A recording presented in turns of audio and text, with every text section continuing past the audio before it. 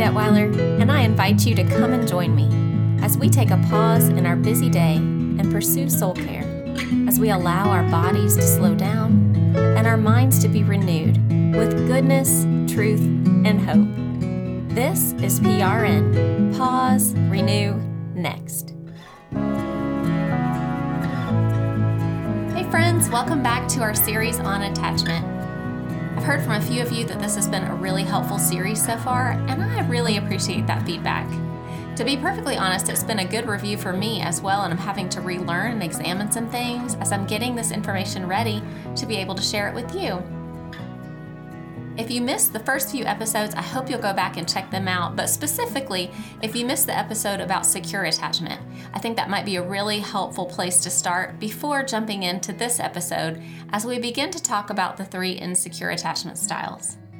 Now, you'll hear me go back and forth between attachment patterns and attachment styles, and you'll hear people use both of those terms.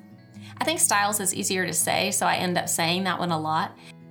But truly, patterns is probably more accurate because they are attachment patterns of how we seek and maintain closeness and connection. Those patterns in our attachment dance that we talked about a few weeks ago. Now, before we jump into insecure attachment on today's episode, I do just want to say that everything in relationships is not based on attachment theory. Remember that attachment theory is on a spectrum. You know, people cannot easily be dropped into buckets. You know that, I know that. We're a little messier and more complicated than that. And they code this really on a spectrum of severity. So it's not just like it's easy to define who's in what category. So let's remember that. But also, there are other factors that influence relationships besides attachment. There's personality and temperament. There's even neurodiversity. So for instance, somebody on the spectrum may not be able to show connection in the way that we would typically think of, but that does not necessarily mean it's an attachment issue. So I just want to put all that out there for us to remember and keep in mind as well as we're thinking about attachment. So as a review of secure attachment, Adam Young talks about 6 big needs that we get from our parents. The first is attunement. If a parent is distracted by their own emotions, pain, needs, or wants, then it may be harder for them to be attuned to their child's needs. And attunement is just that, like staying in tune with what's going on with their child, what the emotional needs are. And we remember too that you don't have to do this perfectly. In fact, that's impossible. We just have to be good enough at doing that. Also, were our parents responsive? Did our parents respond to us when we had needs? Did they respond to us when we had emotions? Did they offer comfort, kindness, and care? Were our parents engaged with us? Did they have the desire to get to know us, really, to get to know our heart? Were they able to regulate our arousal? And by that, I mean teach us how to emotionally regulate. So as we talked about in our Secure Attachment podcast episode, in healthy, secure attachment relationships, our parents help us regulate as infants. Then as we grow, they help us co-regulate and begin to understand how to get our needs met. And then as adults, hopefully we're growing into emotionally resilient and responsive and regulated people. Were our parents strong enough to handle our negative emotions? Were they able to welcome emotions like sadness, anger, or fear? We talked about that a lot last week when we talked about authenticity. Did our parents communicate to us that those were bad or unacceptable? And was there a willingness with our parents to be able to repair relationship if something was disruptive? If they made a mistake, were they able to come back and admit that or ask for forgiveness? The mark of a really great caregiver is not that ruptures don't occur, because they always do, right? But more that they can repair afterwards and help us reattune and re-engage in the relationship. So those are all helpful things to remember when we're thinking about secure attachment and insecure attachment. And you'll remember one of the big things I'm going to keep coming back to is insecure attachment. What we need is to have a refuge that we can go to in our distress and be comforted, help ourselves get regulated, feel comfortable and safe again, so our parent is acting as that safe, secure base. And then as we're comforted, we're able to go back out and be equipped to explore, to create, to do all the things we need to do in the world, to play, to be creative, all those kinds of things. So refuge seeking and then exploration. Those are the two markers of a secure relationship. So that leads us to the first of the insecure attachment styles, which is what we're going to talk about today, and that is anxious ambivalent. For people that have anxious ambivalent attachment, they are stuck in refuge-seeking behaviors. They are not able to go out and explore. They don't feel safe enough to do that. And the way that this attachment pattern develops is if a child experiences their caregiver as inconsistent or intrusive. In other words, that parent may or may not provide soothing and comfort when that child is in distress. It really all depends on what's going on with the parent. In a secure attachment relationship, a mom is attuned to her infant's wants and needs, at least enough of the time that they're putting in place that safe, secure pattern. But in an ambivalent attachment relationship, the caregiver was sometimes attuned and responsive to the infant's needs, but sometimes they were preoccupied with their own anxiety, their own emotions, their own moods, their own issues, and they weren't emotionally available, or maybe even physically available to their infant. Curt Thompson says that these parents often seem unable to read their own children. They're not able to attune well because they themselves are so consumed with their own anxiety. This often happens, I think, with substance abuse because, if a parent is sober, then they're able to be attentive. But if they're not sober, then they're not available.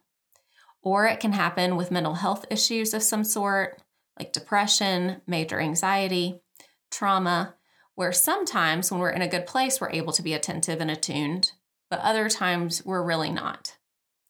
The other marker that can happen in anxious ambivalent attachment is that sometimes those parents are intrusive. So let's say the child is actually in a content place. They want to be left alone. Everything seems hunky-dory and good. And then all of a sudden, mom swoops in unexpectedly and disrupts them with some kind of anxiety issue. There's this lack of sensitivity and predictability that leads to the child's elevated levels of uncertainty, of insecurity, of anxiety, because you just never know what you're going to get with mom. One way or the other, you're never quite sure. This leads a child to learn that they can't depend on their caregiver to be attuned or responsive. They never know what to expect. They develop a sense of anxiety and uncertainty about whether or not they can depend on their caregiver.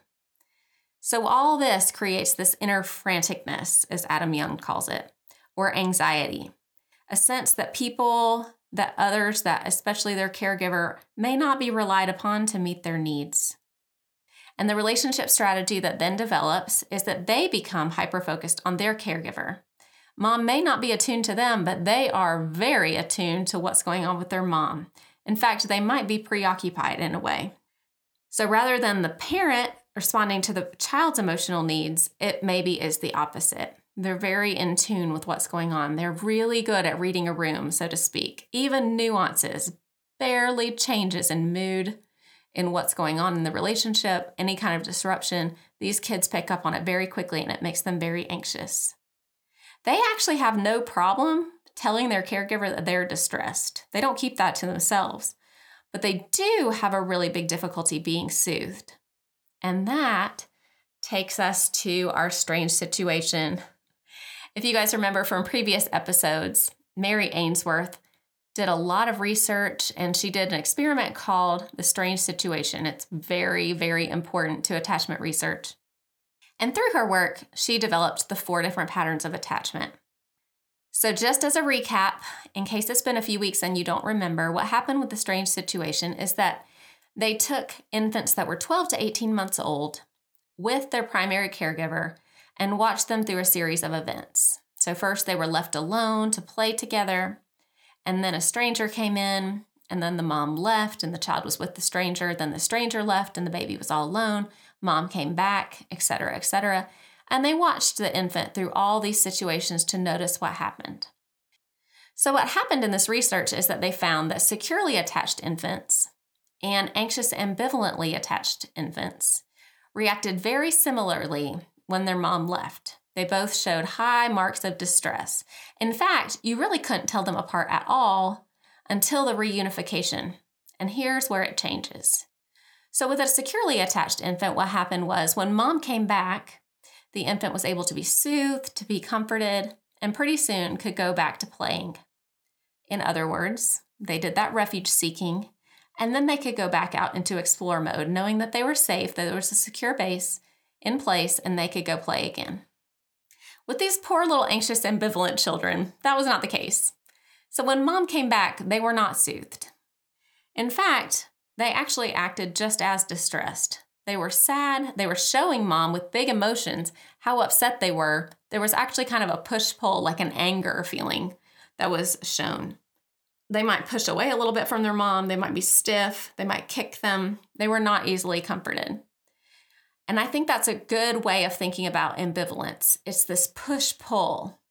I need you. I'm mad at you. I'm mad at you that I need you. I'm mad at you that you're not here for me when I need you, but I still need you. Don't leave me. That push-pull back and forth. Those parents had been inconsistently available, and so the infant develops inconsistent trust. Another way of thinking about it I really like comes from Dr. Casey Call, and she says, if we're thinking about attachment from an attention standpoint, infants with secure attachment can shift their attention back and forth to the caregiver when they're in distress, then back to the world around them, to their play, to exploration mode. But with ambivalently attached kids, their attention is completely directed to their caregiver. They barely have attention for anything else. And that is because they're so anxious that that parent might leave or that the parent's not going to be attentive to them. So they've got to keep them close. So they're monitoring every move that happens with their caregiver.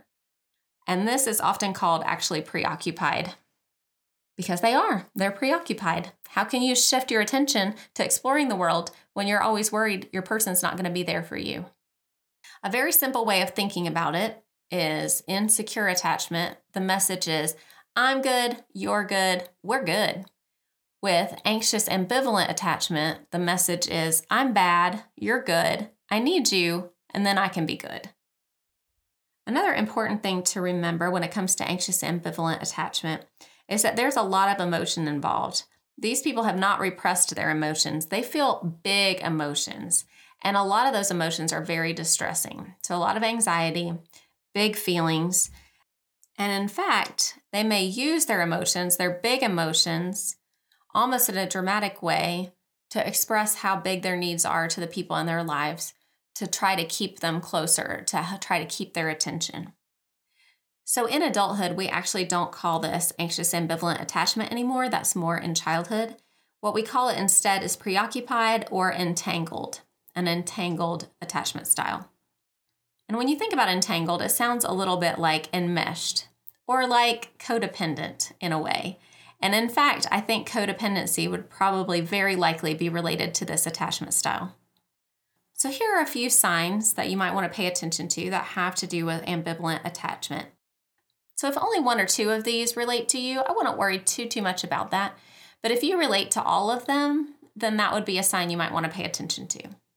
So here are a few signs of ambivalent or entangled attachment. Having a real difficulty regulating anxiety, like that inner franticness that you feel a lot. You believe that unless you express pain dramatically, it's unlikely people are going to respond to you the way that you need. You often experience really intense emotions. You have a deep fear of rejection or abandonment, and that makes it hard to trust people. Specifically, your really close relationships. You're constantly seeking closeness, and that can be seen as being needy or clingy. Or people might give you the message that you're too much. That you seek a lot of reassurance in relationships. Maybe you're asking questions like, do you love me? Are we good? Are you mad at me? You suffer from self-criticism, insecurity, or feel like something is wrong with you. You're very, very attuned to your relationships and any disruption that takes place, any kind of conflict, any kind of distance. It's very hard for you and you need resolution. You really seek approval and reassurance from others as validation for yourself. You take on the role of pursuer in relationship. In other words, people aren't coming to you, you're always going to get people. You may feel like you're the one that's always calling and people aren't calling you back, or that you're the one that's inviting people and people aren't inviting you back. If you notice a lot of those symptoms in yourself, then maybe here are a few starting steps to consider. Know that your needs are now and always have been valid. And even if your parent did the best that they knew how, I'm sorry that your needs were not always met. Know that you are not too much. Learn how to recognize safe people in your life. Who are those people who are good at attuning to you? Who are good at listening? Who are good at being with you, even when you've got distressing emotions? Who are the people who care for you? I encourage you to talk to a therapist who can further walk you down your story, help you make sense of it. One of the clear markers of secure attachment in adulthood is being able to make sense of our own story. It's really a big, big deal. And if you meet with a therapist, they may be able to help you heal some of those attachment wounds. Learn some tools for handling anxiety and for how to help yourself with regulation when you get really distressed. Particularly when you notice that you're triggered in relationships when it comes to fear of abandonment or rejection. Learn how to give yourself some self-compassion. I think it's really huge to be able to recognize your own needs and give yourself some self-compassion. If you feel like you're constantly seeking reassurance in your relationships or not allowing enough space for your partner because you need constant reassurance, like you're constantly texting them or checking in, or asking them questions like, are you mad at me and do you love me? Then I really encourage you to learn how to meet some of your own needs or seek out other relationships in your life that can take some of the brunt of that as well.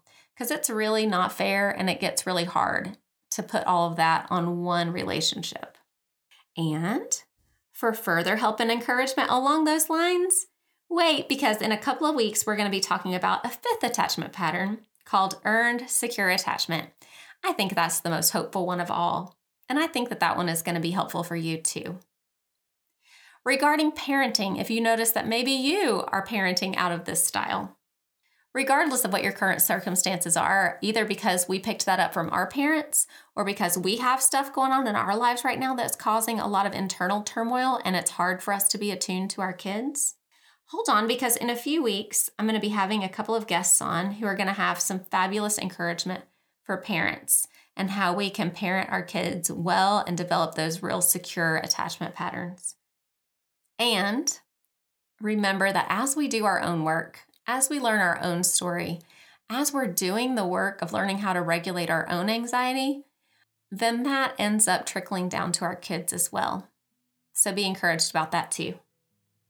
Okay, friends, I told you at the end of every episode we would do a scripture passage. And we are going to jump into another psalm today, Psalm 131. It is one of my favorites. It's short, but good. I actually did, I think, a whole episode on it last year, talking about the 4 S's: safe, secure, seen, soothed. But it's a good one to talk about secure attachment patterns. So, as I read through this psalm, I want you to listen for those attachment patterns, particularly the secure ones, and notice what stands out to you. Today I'm reading out of the NIV version. My heart is not proud, O Lord. My eyes are not haughty. I do not concern myself with great matters or things too wonderful for me. But I have stilled and quieted my soul like a weaned child with its mother. Like a weaned child is my soul within me. O Israel, put your hope in the Lord, both now and forevermore. Okay, so your first thought is probably, what in the world are we talking about a weaned child for? But let's talk about that. If you've ever breastfed or been around an infant who is, when they're with their mom, they really want to be fed. They can smell that milk from a mile away. But after they're weaned and they sit with their mom, what do they want? They want closeness. They want comfort. That's what they're needing. So what David says is when he's in distress, when things feel too big, too overwhelming for him to wrap his mind around, he wants to climb up in God's lap like a little kid who just wants his mom. What a beautiful picture, and what a great invitation for us to remember that we're welcome to do that. In our big moments of distress, there is somebody who is a secure base that we can always go to. And I pray, friends, that if you don't already feel that way about your Heavenly Father, that one day soon you will. Next week, we'll continue our conversation by talking about the last 2 insecure attachment styles, anxious avoidant and disorganized. I hope you'll meet me back here next week for that conversation. Well, that's all for today's podcast episode. I'm Jenny Detweiler with PRN. Pause, renew, next. May you be encouraged on your journey with Jesus.